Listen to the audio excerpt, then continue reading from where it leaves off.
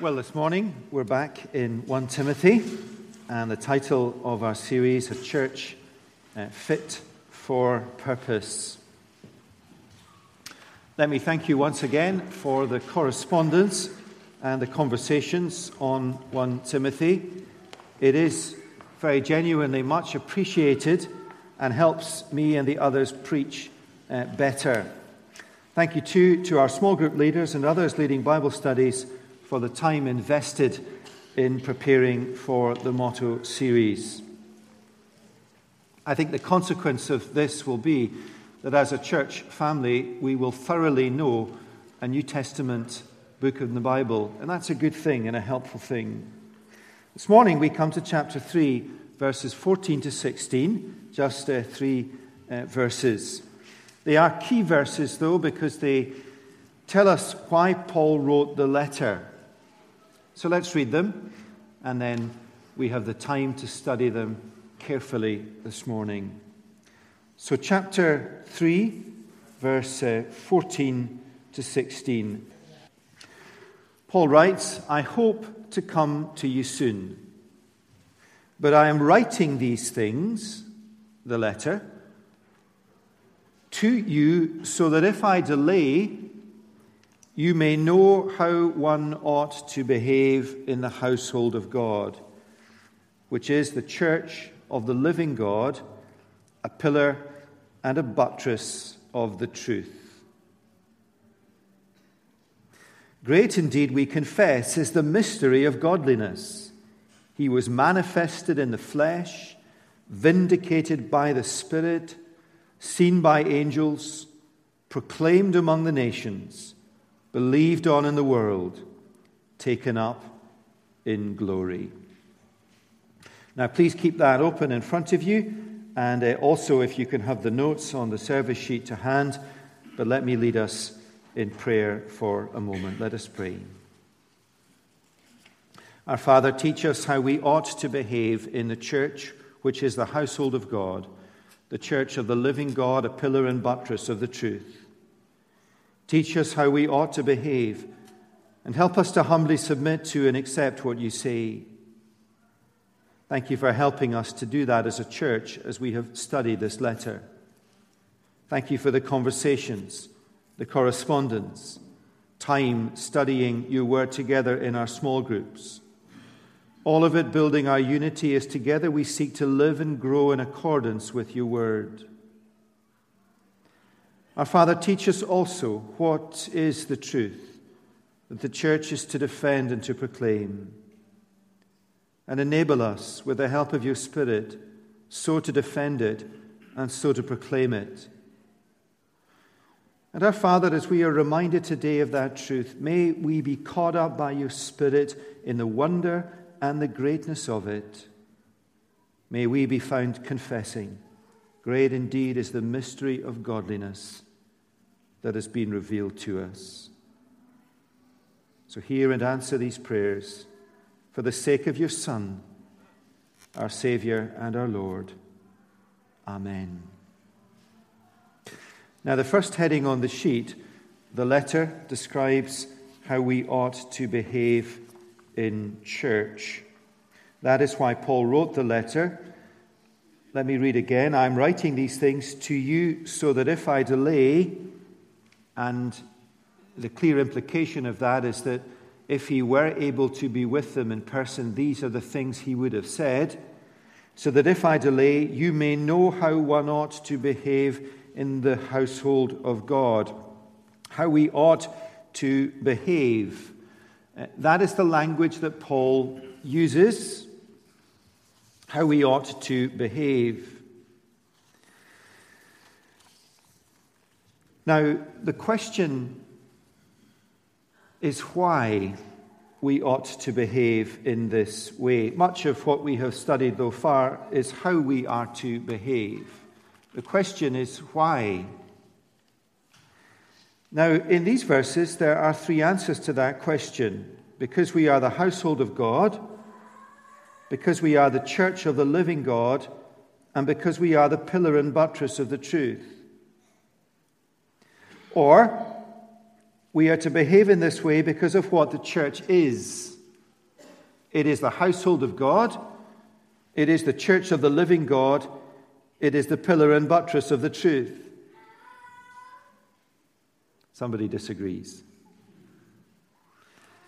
Now, I think with all of the stuff of life that has kind of surrounded us this morning, that finds us here a little kind of sleepy and a little out of step and a little this, that, and the other, if you're anything like me,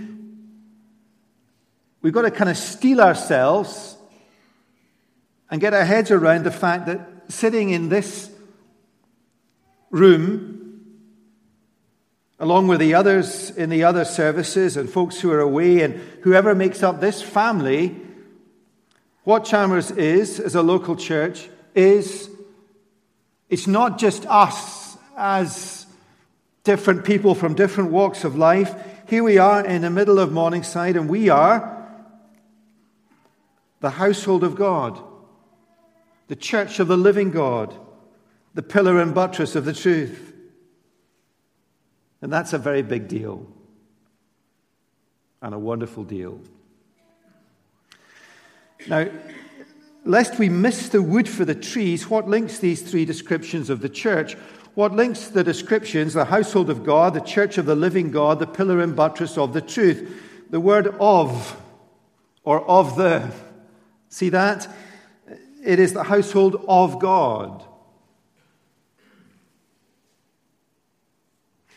It is the church of the living God. It is a pillar and buttress of the truth, or of God's truth. It is God's church, not ours.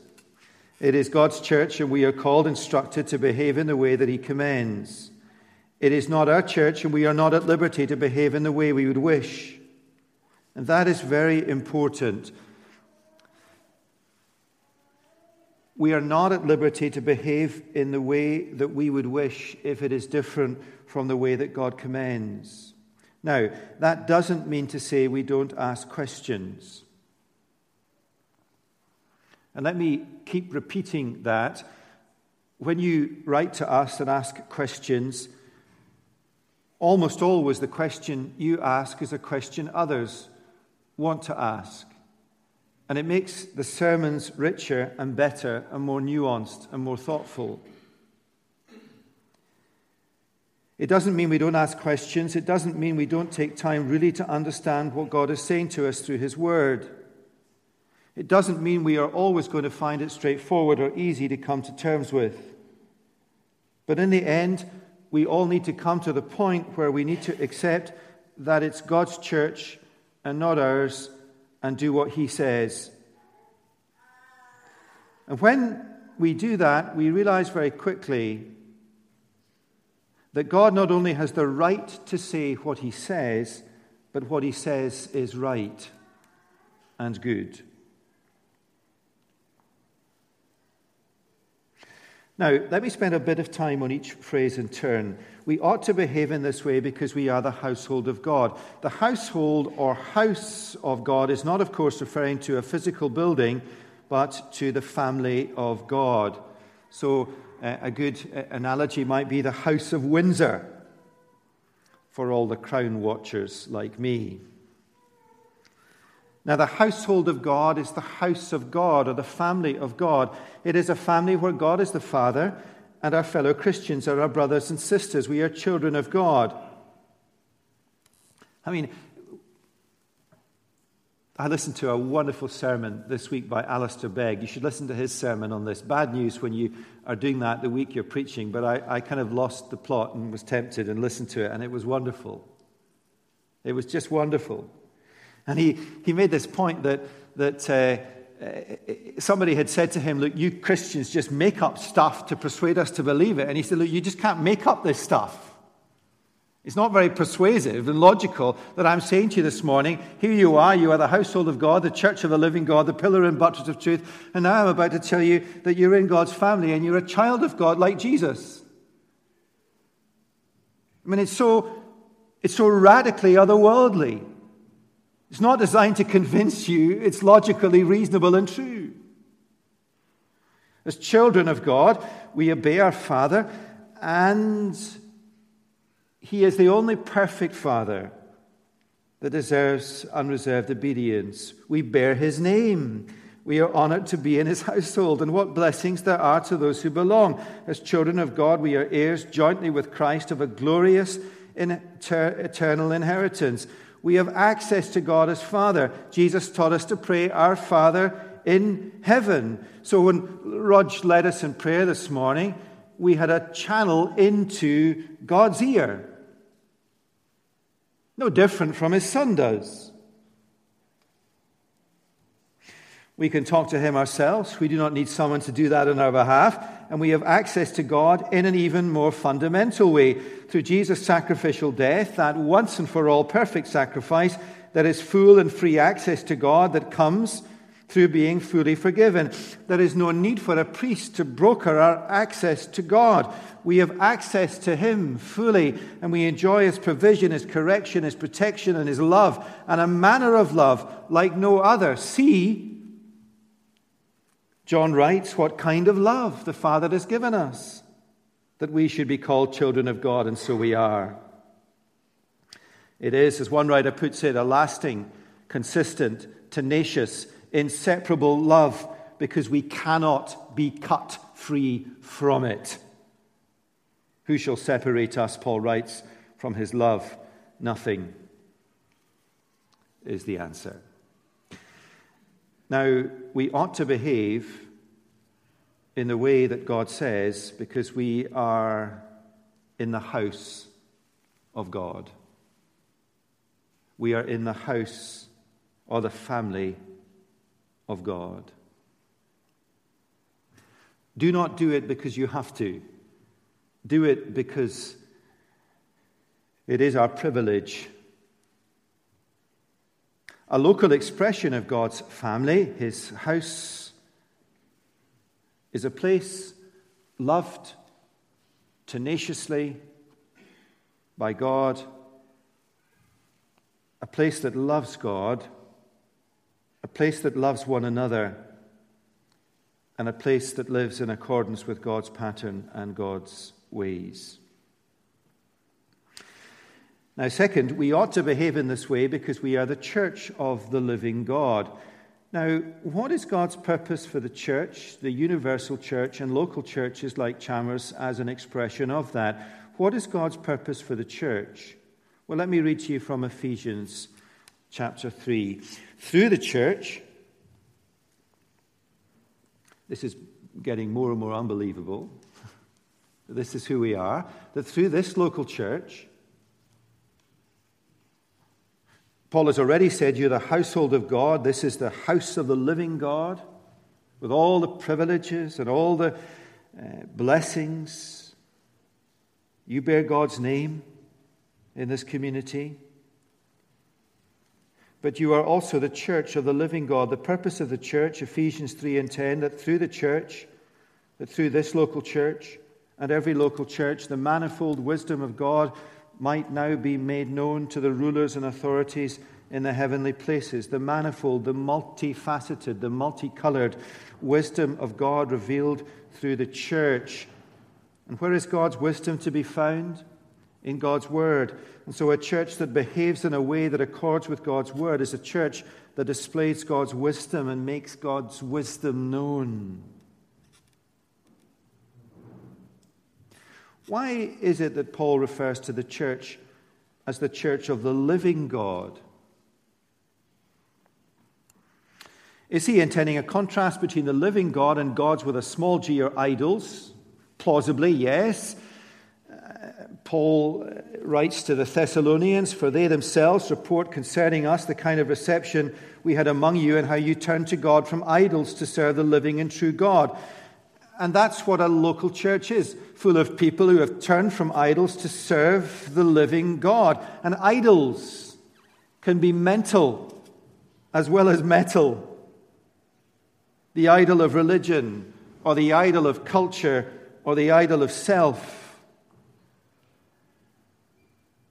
We ought to behave in this way because we are the church of the living God.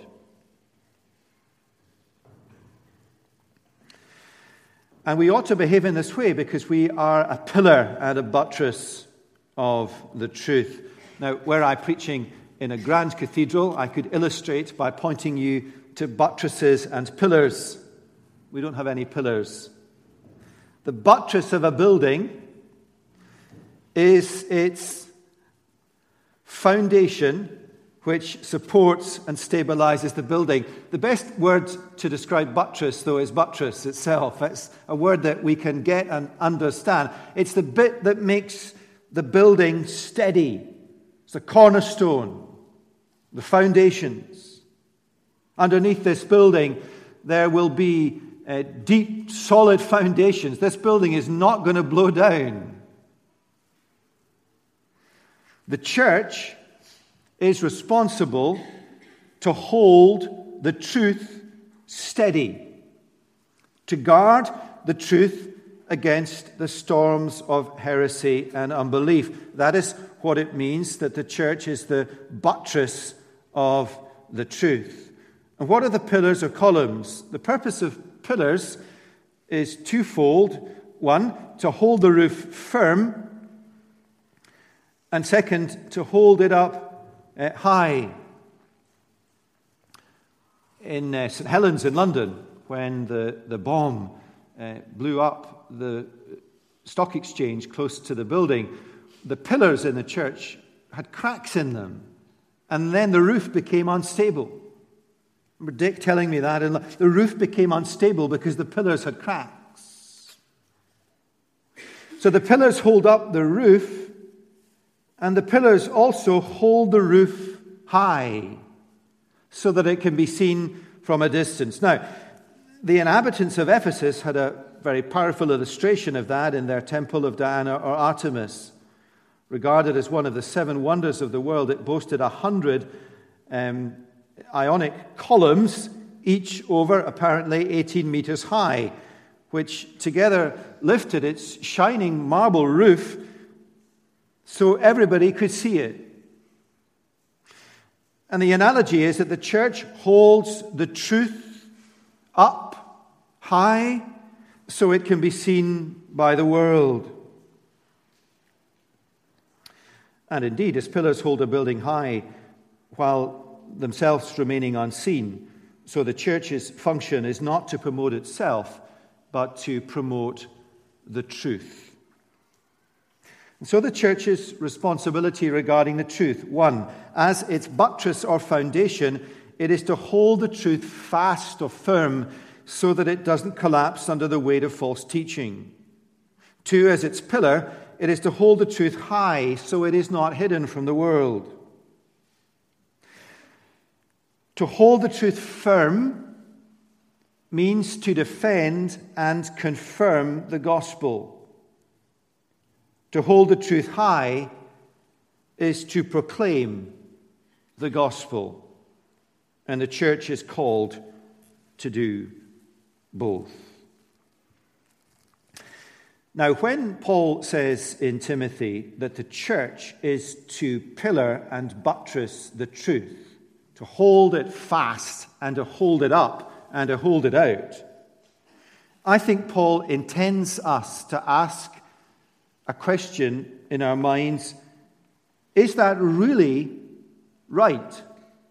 Is that really the relationship between the church and the truth? Is it really so that the church is the foundation of the truth, or is it not that the truth is the foundation of the church? I think he intends us to ask that question.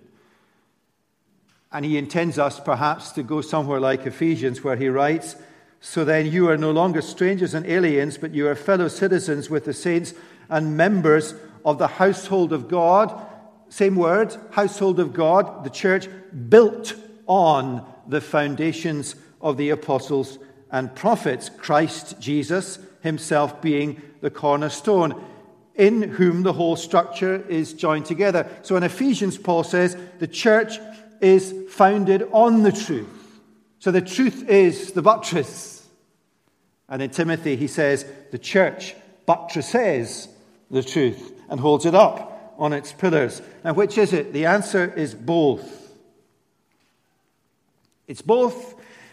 The church depends on the truth for its existence, and the truth depends on the church for its defense and its proclamation. Let me read that again. The church depends on the truth for its existence. The truth depends on the church for its defense and proclamation. And one of the challenges for the church in whatever period of history it's in is to lean which way you need to lean because of the times in which we live. So we live in a time where the church depends on the truth for its existence, but we live perhaps more in a time where the truth depends on the church for its defense and its proclamation. And in 1 Timothy, he majors on the latter. He's not saying that the church is not founded on the truth. He's saying, look, in the culture in Ephesus, and perhaps in the culture we live in the Western world today, the truth depends on, and let me apply it more particularly, on local churches, every local church in this city, understanding that it has a responsibility to defend and to proclaim that truth. To make sure that in this church, not this building, but in this church, the buttresses are strong and the pillars don't have cracks in them and the truth is held up high. Which is why, until my job is done here, I will do what I can to teach you the Bible, equip you to read, understand, and think biblically. It is what takes front and center in our training programs, that the next generation might be equipped. In every generation, the truth depends on the church for its defense and proclamation. Who will defend and proclaim the truth in this generation, and in the next generation, and in the next generation after that generation?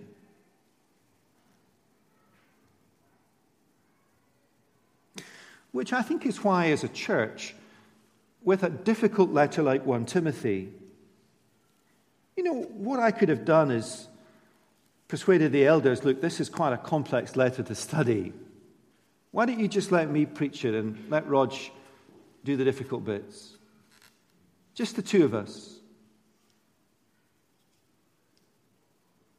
What the elders said, no, is let's put the book out into the heart of the church. And let's all study it together. That's good.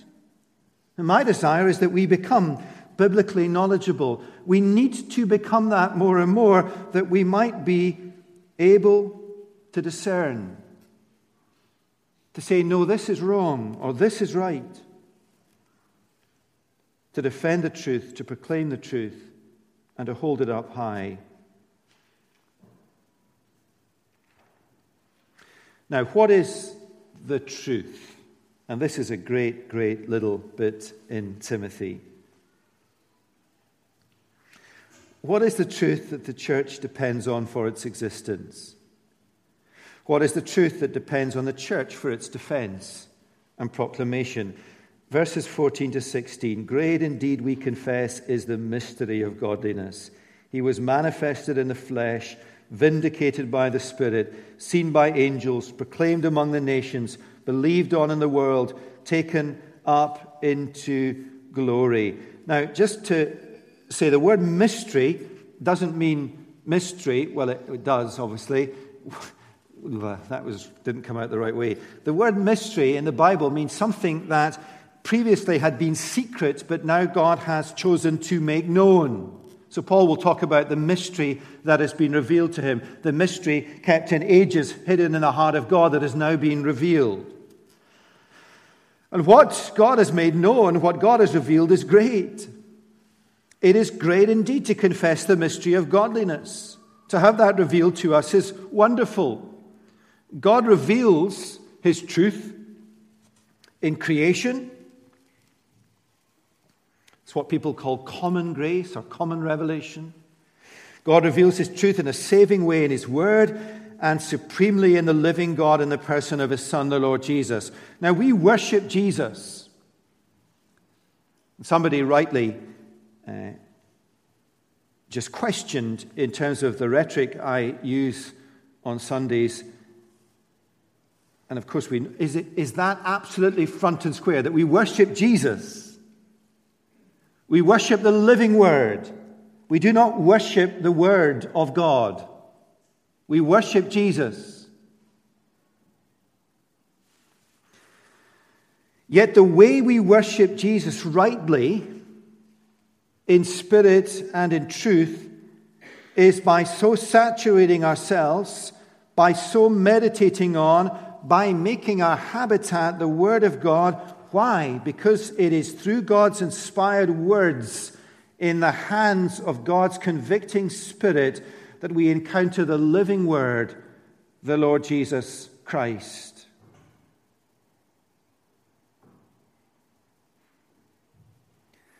But the object of worship is Jesus. Now, what Paul gives us here in these 1, 2, 3, 4, 5, 6 lines is not an exhaustive confession of Christian truth. Where's Jenny? She's leading our band today. Jenny, in the next 12 minutes, I'd like you to compose a melody for these words. It's a hymn, probably, almost certainly, a bit like the hymn in Philippians chapter 2. It's probably a hymn that they would have sung. He was manifested in the flesh, vindicated by the Spirit, seen by angels, proclaimed among the nations, believed on in the world, taken up in glory. I meant it, Jenny. You're not doing anything. She's thinking. You need to translate it back into Greek. Now, what I try to do is all you can do with this is mess it up and take something that's melodic and tuneful and a poem and turn it into some kind of six-pointer, which I have done. I've just taken each line. What does each line say? It's like a symphony, a song. He was manifested in the flesh, the incarnation of Jesus. He was vindicated by the Spirit, the vindication by the Spirit throughout his life. He was seen by angels. He was observed by the angelic beings.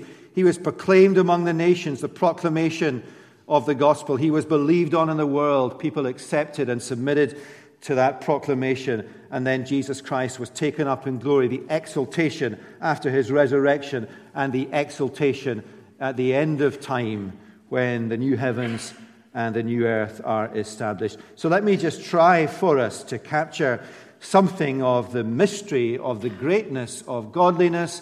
And at this point, the letter changes gear very, very markedly. And it has been a hard letter.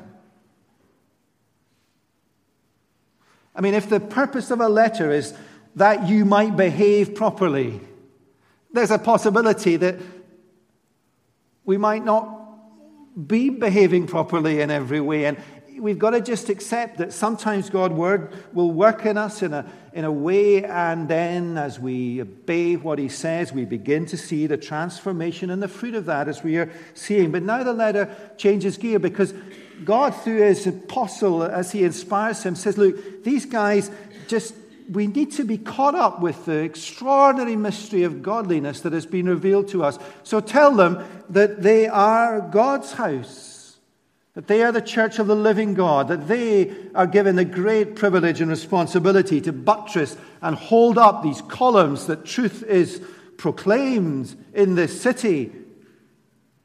And then allow them to meditate on the greatness of the godliness that has been revealed to them. So he was manifested in the flesh. That in a moment of time in history, Jesus became what he was not, a man, while still being who he always was, namely God. John writes in 1:14, the Word became flesh and made his dwelling among us. Kendrick gets it spot on in his best hymn, Meekness and Majesty, Manhood and Deity, in perfect harmony, the man who is God. The mystery of the incarnation is part of the mystery of godliness. And because Jesus Christ was born a man, because he became what he was not, while still being who he always was, namely God, there has to be something before his incarnation.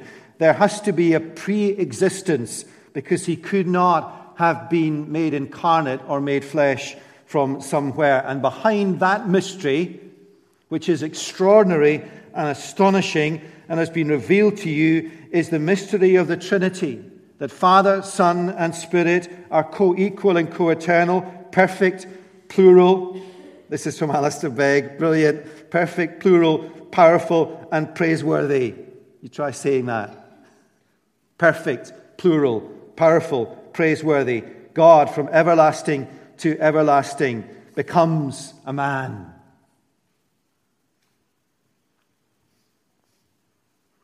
And it's that point in his sermon that he says people level against Christians, that Christianity is something that Christians make up to get people to believe. You just could not make this stuff up. It's just so different, so wonderful. Shouldn't we get just rid of some of that stuff about the co-equal, co-eternal, Trinitarian God, which no preacher has ever managed to explain properly? That this God from all eternity invades our space and time world and becomes a human fetus? It's extraordinary. But it's how God has made himself known in creation, in his word. And when you're preaching from God's word, I'd want to suggest to you, and it's nothing to do with my oratory or anything like that, that the word of God, when it is preached, is compelling. It makes an impact on our hearts. But what makes the greatest impact on our hearts is, as Wesley put it in his great hymn, that our God was contracted to a span and incomprehensibly made man. The God who made the heavens and the earth came at a moment in time in human flesh. He became what he was not, a man, without ever ceasing to be what he always was, God. The mystery of the incarnation. And of course, in his incarnation, there is profound humiliation, because the God-man became the man of sorrows who died. Unrepeatable and unimitable humiliation. Here's a great old hymn by a man called John Chapman. One day when heaven was filled with his praises, one day when sin was as black as could be, Jesus came forth to be born of a virgin, dwelt among men, my example is he. Living, he loved me. Dying, he saved me.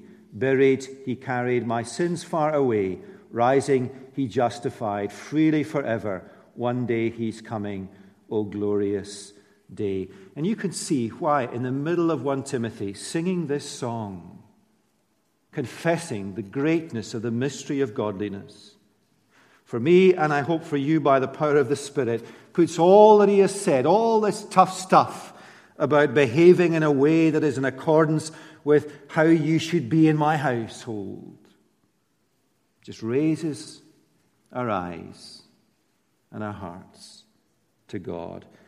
Incarnation, vindication by the Spirit. That's the second line of the song. Jesus vindicated by the Spirit when? At his baptism. Remember from Mark, when he came up out of the water, the heavens were torn open and the Spirit descended on him. And the Spirit with the voice. There's a great illustration of, even at the beginning of Jesus' ministry, the Spirit of God and the words of God. The Spirit of God descends on Jesus, the voice, "You are my beloved Son.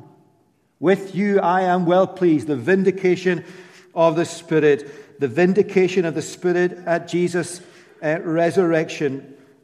Jesus was declared to be the Son of God, empowered according to the Spirit of holiness by his resurrection from the dead, Jesus Christ our Lord. That's Romans 1. Chapter 4, vindication by the Spirit. Then observation. He was manifested in the flesh. Incarnation. He was vindicated by the Spirit. Vindication. He was seen by angels. Where and when? Well, in his birth, in his temptation, when he makes his return to heaven. But the emphasis here is probably on his resurrection. Matthew 28, after the Sabbath, towards the dawn of the first day of the week, Mary Magdalene and the other Mary went to see the tomb. And behold, there was a great earthquake, for an angel of the Lord descended from heaven and came and rolled back the stone and sat in it. His appearance was like lightning, and his clothing white as snow. He said, "Do not be afraid, for I know that you seek Jesus who was crucified. He is not here, for he is risen, as he said." The angels were there observing the glories of redemption. But one of the striking things about that is that you have stuff and have seen stuff and have experienced stuff that angels just can't get their head around. So think of the Archangel Michael or the Archangel Gabriel looking down on us this morning, this motley bunch, and wondering at stuff like, what would it like to be converted? Imagine, how is it that God took him or her and made them him or her? Peter talks about that in 1 Peter chapter 1, verse 10.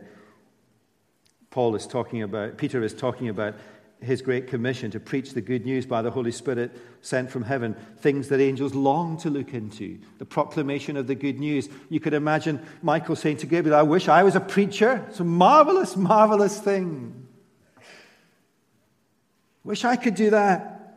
Imagine when the Apostle Paul was converted, Michael would have dug Gabriel in the arm and said, "Just look at that.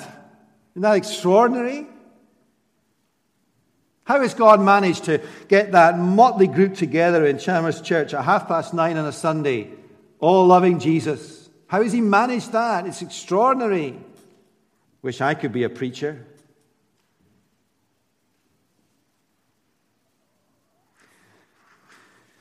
Angels would love to know what you know. Angels would love to know what it's like to become a Christian. Angels would love to know what it's like to be redeemed. Angels would love to know what it's like to come from darkness to light. And you know personally what that is. Incarnation, vindication, observation, proclamation. He was manifest. You had no confidence I'd get through all 6, would you? We're on number 4. We should slow down. No. Proclamation. He was manifested in the flesh. Incarnation. Vindicated by the Spirit. Seen by angels and proclaimed among the nations. What a wonderful, wonderful phrase that is. Here we are stuck in Morningside. And this little hymn or this little section in Timothy has been saying to us, you are part of my household here. You are the church of the living God. Your job is to buttress and hold up the truth. But now he raises our eyes way above the parapets of this particular local church. And he reminds us that Christ is to be proclaimed among the nations. And the nations of the earth. And every time I expect when that truth is spoken or sung, the Holy Spirit might well be active in somebody's heart and saying to them, who will go next? Who will go to the nations? No matter what it costs, no matter what it means.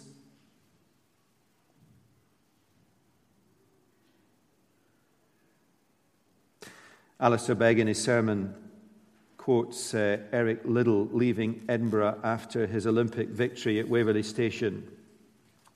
And if you walk down from the church here, when you get to Morningside Holy Corner, the one with all the churches, The church on the far side of the road, in fact, the big church, the Eric Liddell Centre, was where he was in church. The one on the other side of the road, just have a look at the stained glass windows when you go down. They're of him winning his race and then in China in his concentration camp. And when he left Waverley Station, he leaned out of the window on the train and shouted, "Christ for the world," because the world needs Christ.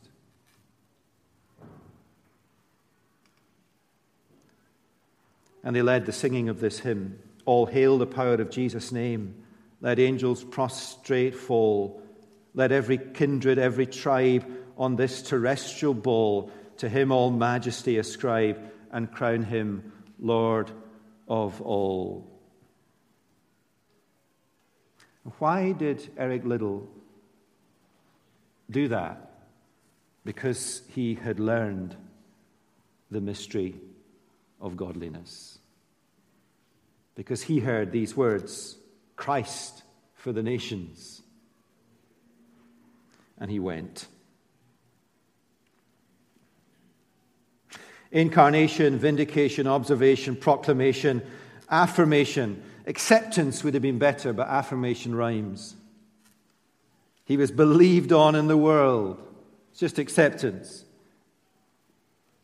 And think of when this was written in the first century. They were singing this hymn, and I wonder if they were singing the hymn, "Oh, I just wonder if this will be true, that Christ will be preached to the nations. After all, we've not got very far so far." And remember when Paul ended his life, Christ had gone to the nations, but the probability of that carrying on was virtually nil. And yet we could sing that hymn now. Andrew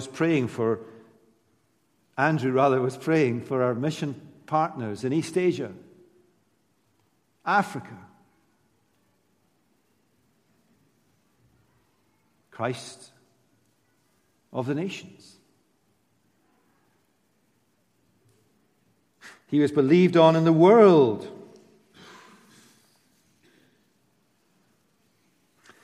And then finally, exaltation. He was taken up in glory. This is the exaltation after the death and resurrection of Jesus, his coronation. But it points also, I think, to the not yet dimension of that, his return in triumphant glory.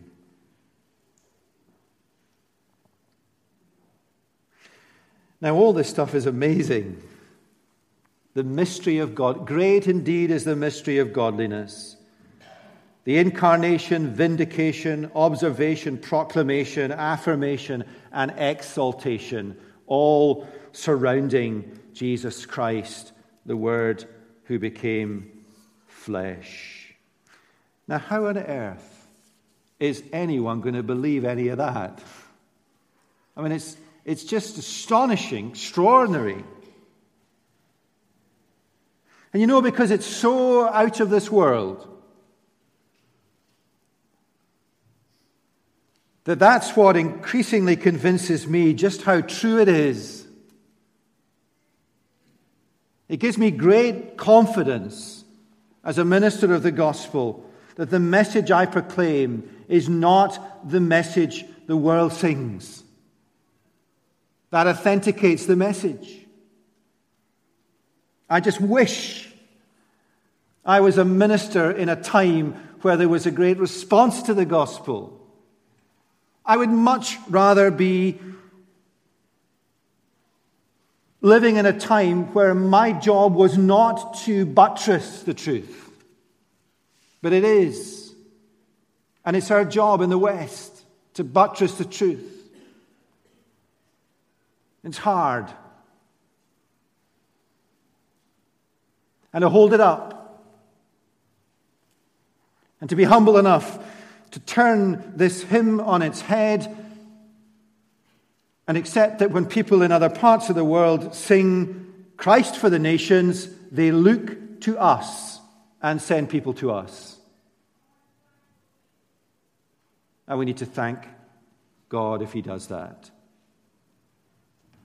How on earth are people going to ever believe this, though?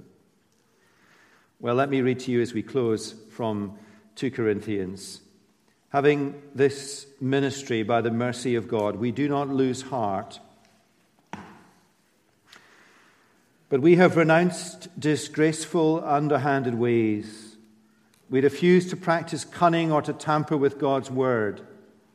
But by the open statement of the truth, we would commend ourselves to everyone's conscience in the sight of God. And even if our gospel is veiled, it is veiled only to those who are perishing. And in their case, the God of this world has blinded the mind of the unbelievers to keep them from seeing the light of the gospel of the glory of Christ, who is the image of God. For what we proclaim is not ourselves, but Jesus Christ as Lord, with ourselves as your servants for Christ's sake. For God, who said, "Let light shine out of darkness," has shone into our hearts to give the light of the knowledge of the glory of God in the face of Jesus Christ.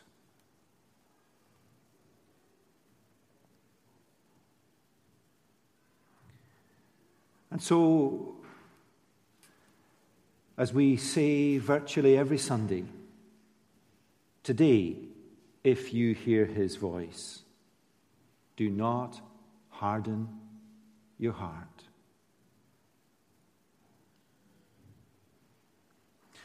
Well, let's pray.